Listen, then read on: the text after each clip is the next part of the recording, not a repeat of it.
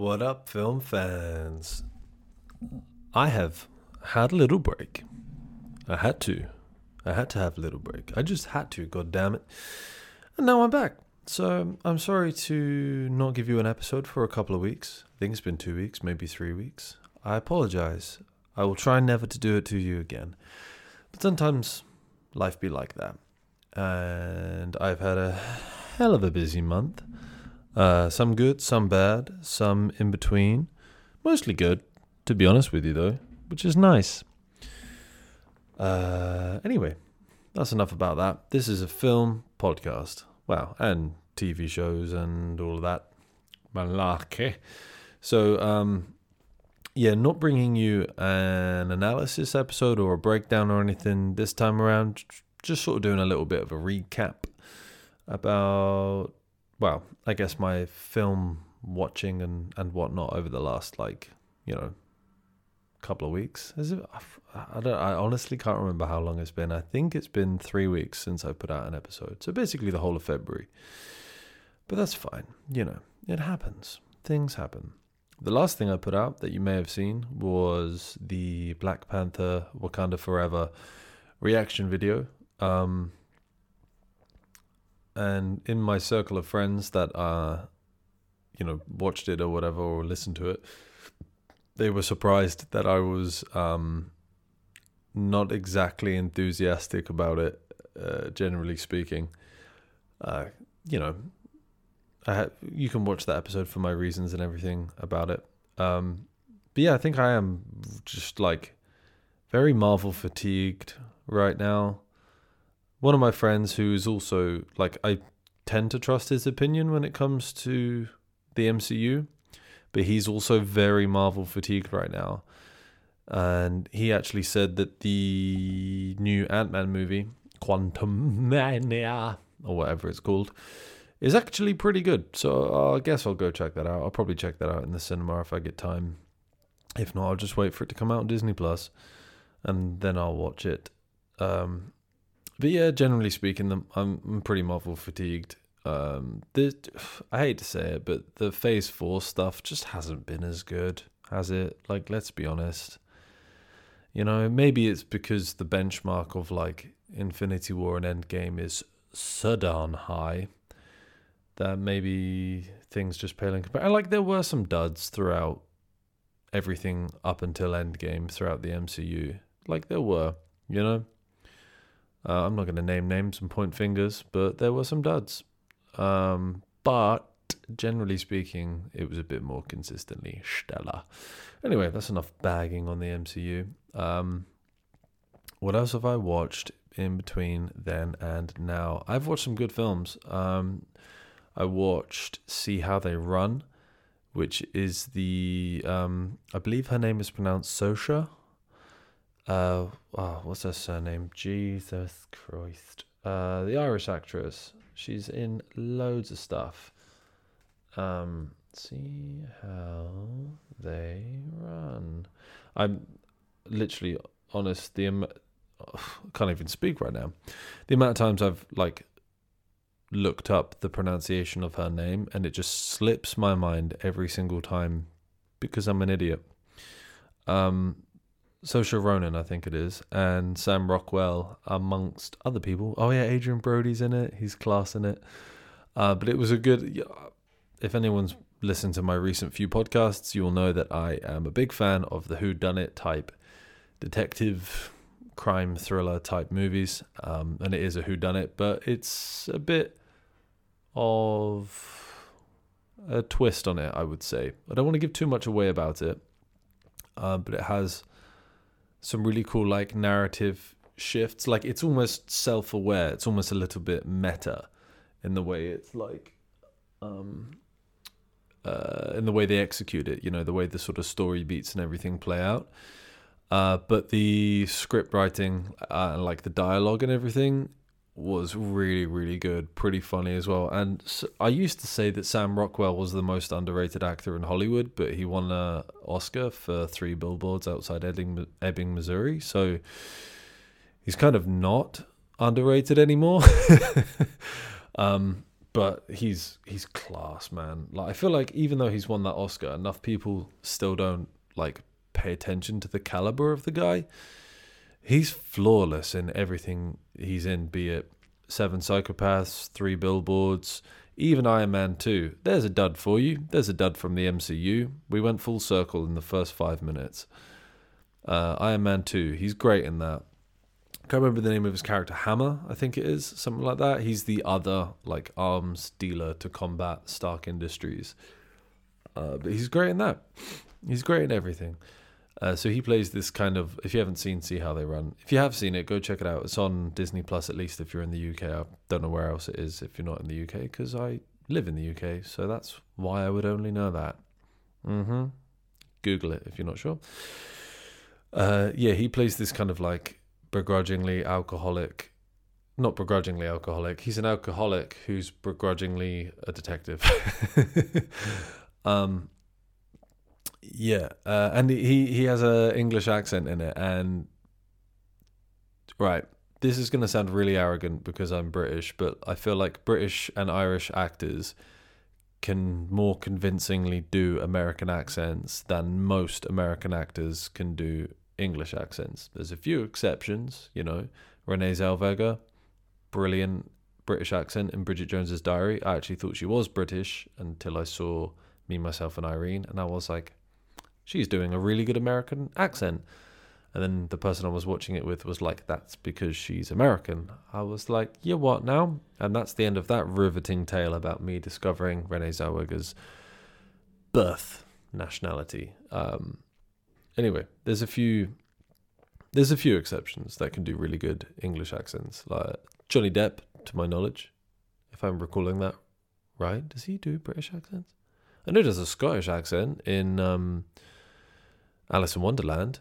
Like his character in that was bipolar, so like when he's having his sort of more negative or angry moments, he turns Scottish, and his accent was pretty good.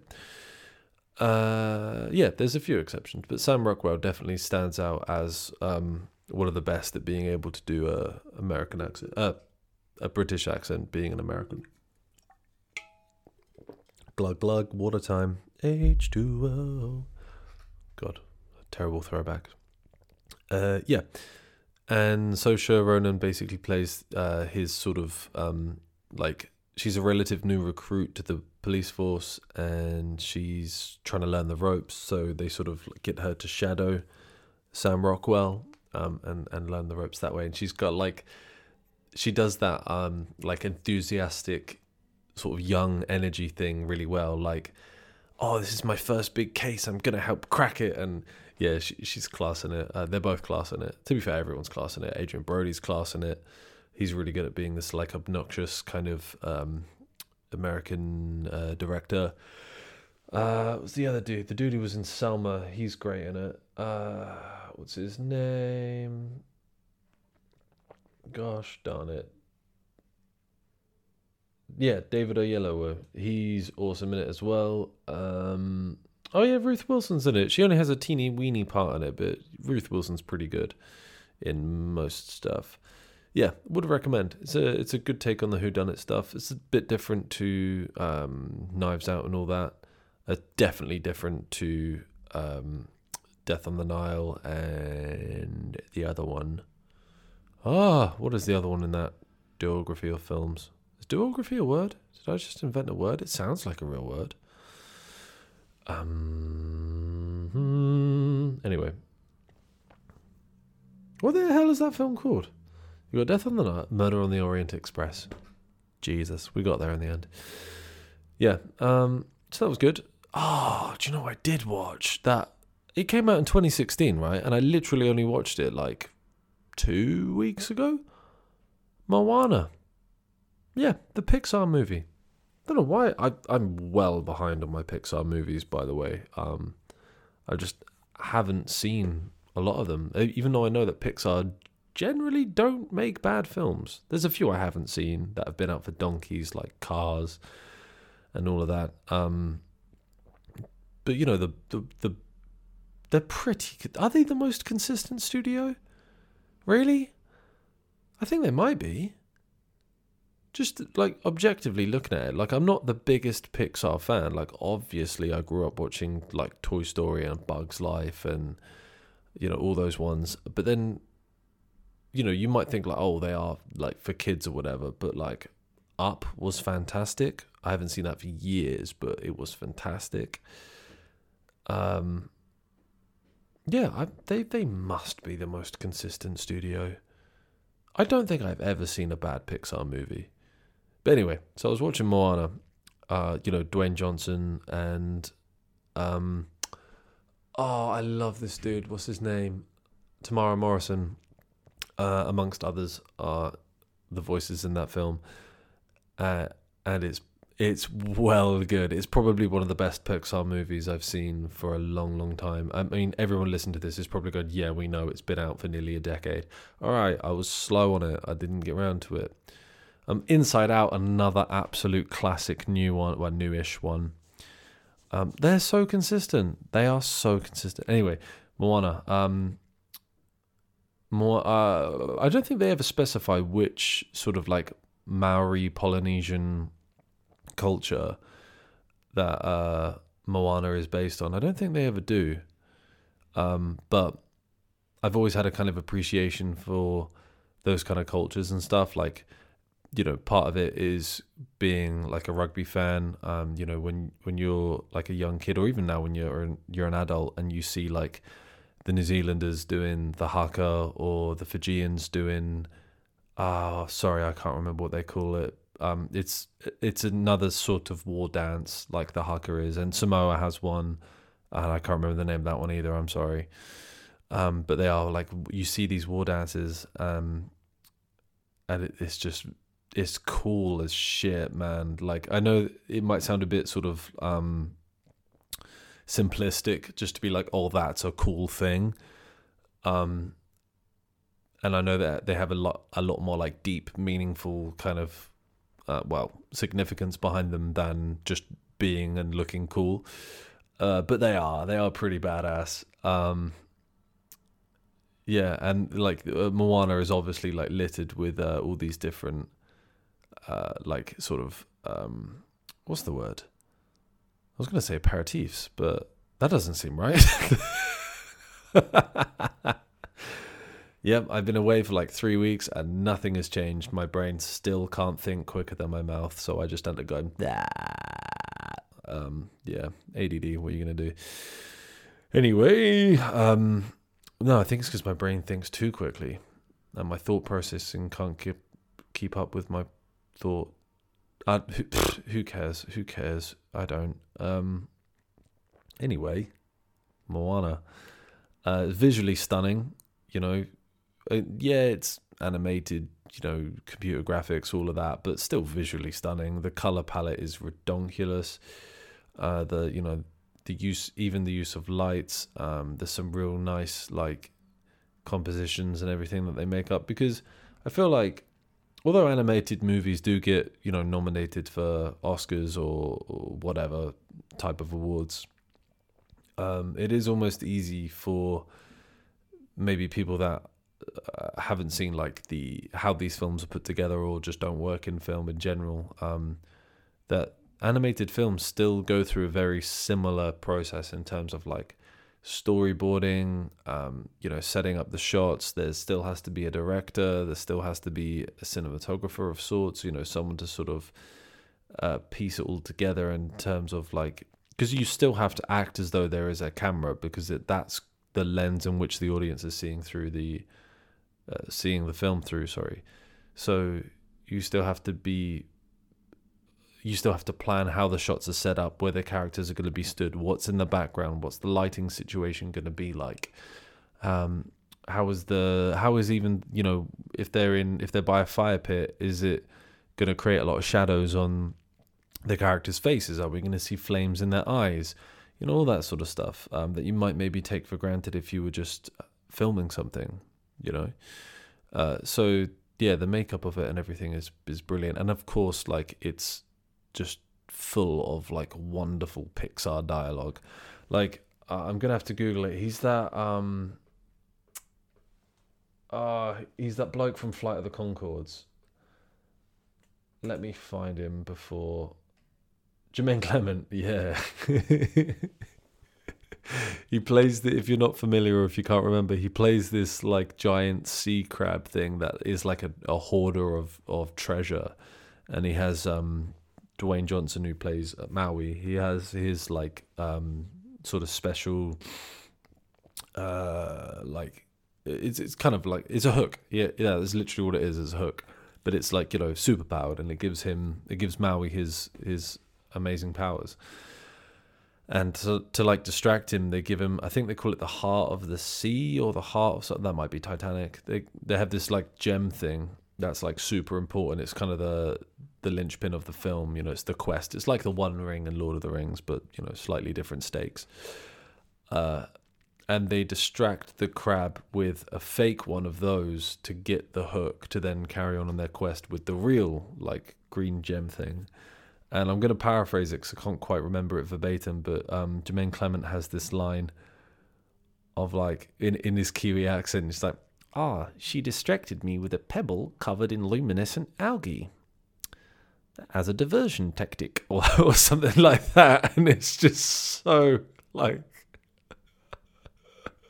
he just like spells it out for the audience, like exactly what has happened, but with his, not trying to be funny or anything, but his accent does make it funny, and his delivery makes it funny. Like there are some things that when they're done with a particular accent, they do just up the comedy. Like, I'm not saying it's not also like British people or English people, but accents really can make stuff funnier. I'm trying to think of an example of an English accent being funny. But yeah, my mind's blank. But it definitely happens. Trust me, it happens. But yeah, he's proper funny in that. And I was talking about getting MCU fatigue, right? I used to like properly love Dwayne Johnson. Like, I wasn't really into wrestling as a kid or a teenager, like a lot of my friends were. I sort of just had like a passing interest in it. But I really enjoyed Dwayne Johnson's like early film career, even though some of the films were like, they weren't winning awards, but they were always fun, right? Which is basically his career, to be fair. But talking about MCU fatigue, I did start to get kind of Dwayne Johnson fatigued. I was like, this motherfucker is in everything. He's in everything. There's like 9 jungle excursion themed movies a year that he's in. He's in all of the Fast and Furiouses since number 5 and the spin-offs. The motherfucker was in everything.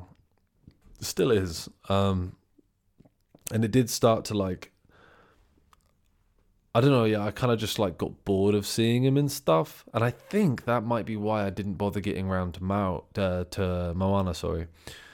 I was just like, it's another Dwayne Johnson project. Oh, and he's going to sing in it this time. Dude absolutely nails it. His vocal performance is spot on. Like the characterization he brings, the tone, the humor, even his song is good. And I'm pretty sure he's not like, for all intents and purposes, I'm pretty sure he's not a singer. But he nails it. Really, really good work, Dwayne. Turns out you're quite good at your job, despite being like the highest grossing actor in Hollywood for like 10 years in a row, whatever it is. Moana's banging. Moana is really banging. And then because like I say, apart from Inside Out and Up, and like, there must be a couple more that just aren't coming to mind. I didn't really see many. Obviously, Toy Story 4, which I have mixed feelings about, but we'll park that for a minute. Because I haven't really dabbled with Pixar for a while. After watching Moana, I was like, man, I forgot how fun and entertaining Pixar can be. And I think I'd watched a lot of like serious stuff in and around that sort of time, like obviously the Last of Us series. I've recently started watching The Sopranos, which, by the way, I don't know if anybody is aware, Sopranos is banging. I've never watched it before. Everyone had always talked about how good it is. Yep, they were right. It's banging. Yeah, I was just watching a lot of serious stuff, and I thought, oh, you know what? Fuck it. I'm gonna watch a Pixar movie. So that's why I watched Moana, and then after it, I was like, oh man, I forgot how fun Pixar can be. So I watched Soul, the Jamie Foxx one, where he's like a jazz musician. And I had, if you don't know about it, I'm gonna try not to spoil it, but I'm gonna unpack a little bit more what it is about. I literally just thought it was about Jamie Foxx being a jazz musician, right? Like a struggling kind of jazz musician, like Pixar's answer to Whiplash. Whiplash is incredible, by the way, if you haven't seen that, but we'll save that for another pod. Yeah, I had no idea in Soul that literally it is about your soul, as in like your entity, your spirit, your energy, what makes you kind of. I had no idea. So that was a really pleasant surprise. And so, this is something I was also going to say about Moana, is that when Pixar leans into like a theme, they really do their research on it, right? So you may have heard from other pods, like I'm quite a spiritual dude, and there's these like, I guess they're kind of like higher beings or whatever that help the souls sort of become complete souls and then send them to like Earth to inhabit bodies and like live lives essentially, right? So, you know, some souls are creative, some souls are academic, whatever it might be. And so spoiler alert for the first like 5 minutes. It's not really a spoiler for the narrative of Soul, but spoiler alert for the first 5-10 minutes or whatever. Jamie Foxx kind of dies. So his soul goes to this like place to meet these higher beings. And for those who don't know a lot about spirituality or whatever, look into sacred geometry, right? So sacred geometry talks about the creation of like life and essence and stuff. So there's things like the flower of life, which I have on a coaster. Well, I have it on several coasters, but this is one coaster that was near me. So you see all those circles? Oh, the light is fucking that up a little bit. You see all these circles and stuff? For those listening only, just Google flower of life, sacred geometry or whatever. You see all these interlinking circles. Those are all individual circles that interlink, right? That is the flower of life. A quick sort of breakdown on that is like, it's basically mitosis, right? So you have one cell, one circle becomes 2 cells. So then it sort of looks like a Venn diagram, becomes 3 circles, 4, 5, 6, 7, 8. All right. So that is how cells multiply on a microscopic kind of level. And there's going to be some biologist out there like having a seizure or something right now at my explanation of it, but I'm not a scientist. I'm a spiritualist. Well, no, obviously I'm not saying I don't believe in science. Of course, science has its place. Spirituality has its place. Let's both live together in harmony. Anyway, so that's sacred geometry is basically showing that in sort of a picture form, and they all have like deeper meanings and everything. Anyway, back to Soul. So when these higher beings then approach Jamie Foxx, they like shift through all these different patterns and shapes, and they're all sacred geometry shapes before it then forms a sort of like more human looking sort of form.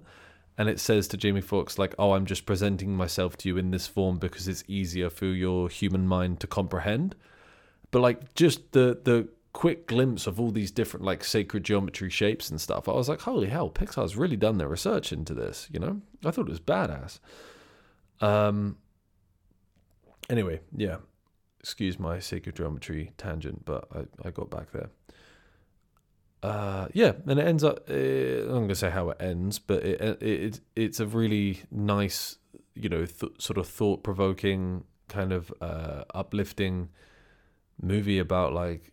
Well, the tagline is something about what makes you you. So yeah, I guess it does kind of do that. But yeah, I really enjoyed it. I didn't know a lot. I literally thought it was going to be like a music-based kind of musical.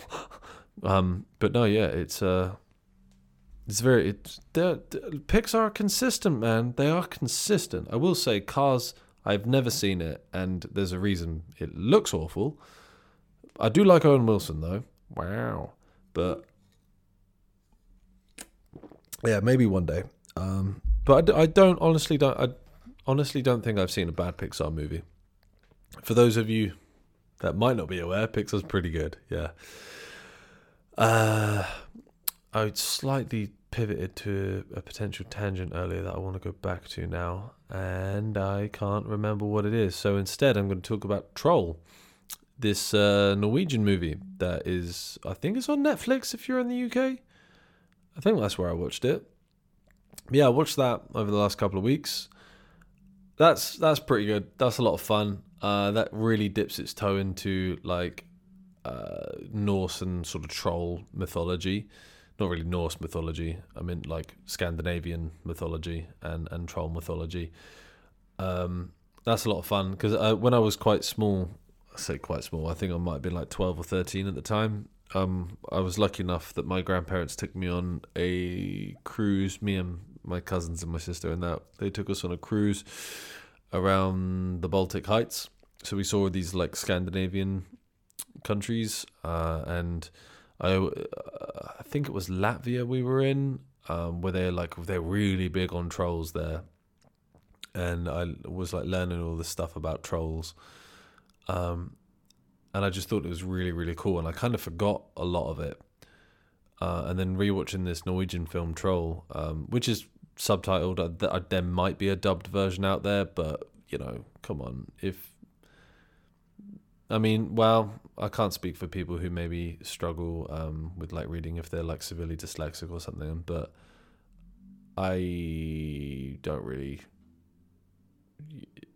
Well, I can't think of a way to say it without sounding like a dick, because I don't want to dismiss people with that maybe process reading more difficultly than I do, and I'm partly dyslexic. I think maybe someone might have told me that in school. I don't know. Anyway, good God, my brain is running at 1,000 miles an hour and I can't formulate the words. My friend used this metaphor on me once, and they were actually explaining themselves, but it was incredibly relatable. I think they call it slow processing, where it's not that you're stupid, it's that your brain is trying to process so many things at one time. They use the imagery of like, imagine like 40 or 50 rather large fat people trying to make their way down a corridor at exactly the same time. They just get blocked because the corridor is too small for them. Sorry if anyone's fat and took offense to that, but that was the metaphor I was told, and it's a good metaphor. So like the fat people are your thoughts. There's just too many of them for the brain and the mouth to form a corridor and get them out of there. Anyway, yeah, I feel like that's where I'm at right now. What the hell was I talking about? Trolls and the film Troll. It is subtitled. Subtitle film's fine for me. I don't have an issue with it. Anyway, that's not the point. I was, as much as I enjoyed Troll, partway through I was like, oh, this is basically King Kong. It's Norwegian King Kong, for all intents and purposes. Which I always used to think was pronounced for all intensive purposes. But it's not. There you go. There's some knowledge for you if you weren't knowledgeable to that knowledge. Yep, anyway. It is basically King Kong in Norway with a troll, not a monkey. But that doesn't mean it's not fun. And it does take a few nice twists and turns, some really cool action sequences, some pretty intense moments, some really great performances, some actually quite stunning visuals in terms of like special effects and all that, or just shots in general. But yeah, the performances were pretty damn good as well. I don't really have a lot more to say about that film, to be honest. It was good, I enjoyed it, but I've done that thing again where I start a podcast without making notes about what I'm going to talk about, and I end up just rabbiting on. So if you're still with me, fantastic. Please do rate, review, subscribe to wherever you are engaging with this media, be it audio or visual. This would also be a nice time to do some advertising, but I don't have any ad sponsors, so there goes that. Yeah, other films and stuff. Oh, and obviously, right, I've still been watching The Last of Us. That is banging. That has been so good. That has been like not only a truthful but not a carbon copy adaptation of the game, which I'm fine with. Like I'm pretty sure I've already said this, but like with adaptations of stuff, I don't really mind if they change things, because if I've already, read the book or played the game or whatever, then I know the story. So if they change it slightly, then it keeps you on your toes, which can be interesting, as long as you're still truthful to, like the essence of the characters or the essence of the story. You don't have to necessarily hit each story beat on the head. But what The Last of Us is doing really well is pretty much hitting every story beat, but with like an ever so slightly different spin, or it's just like the sort of charisma of Pedro Pascal and Bella Ramsey combined with like, obviously their great performances, and then the great sort of overall storytelling of the the way the show is put together. Be it music, lights, shot sequences, how intense they can make a moment, how heartfelt they can make a moment.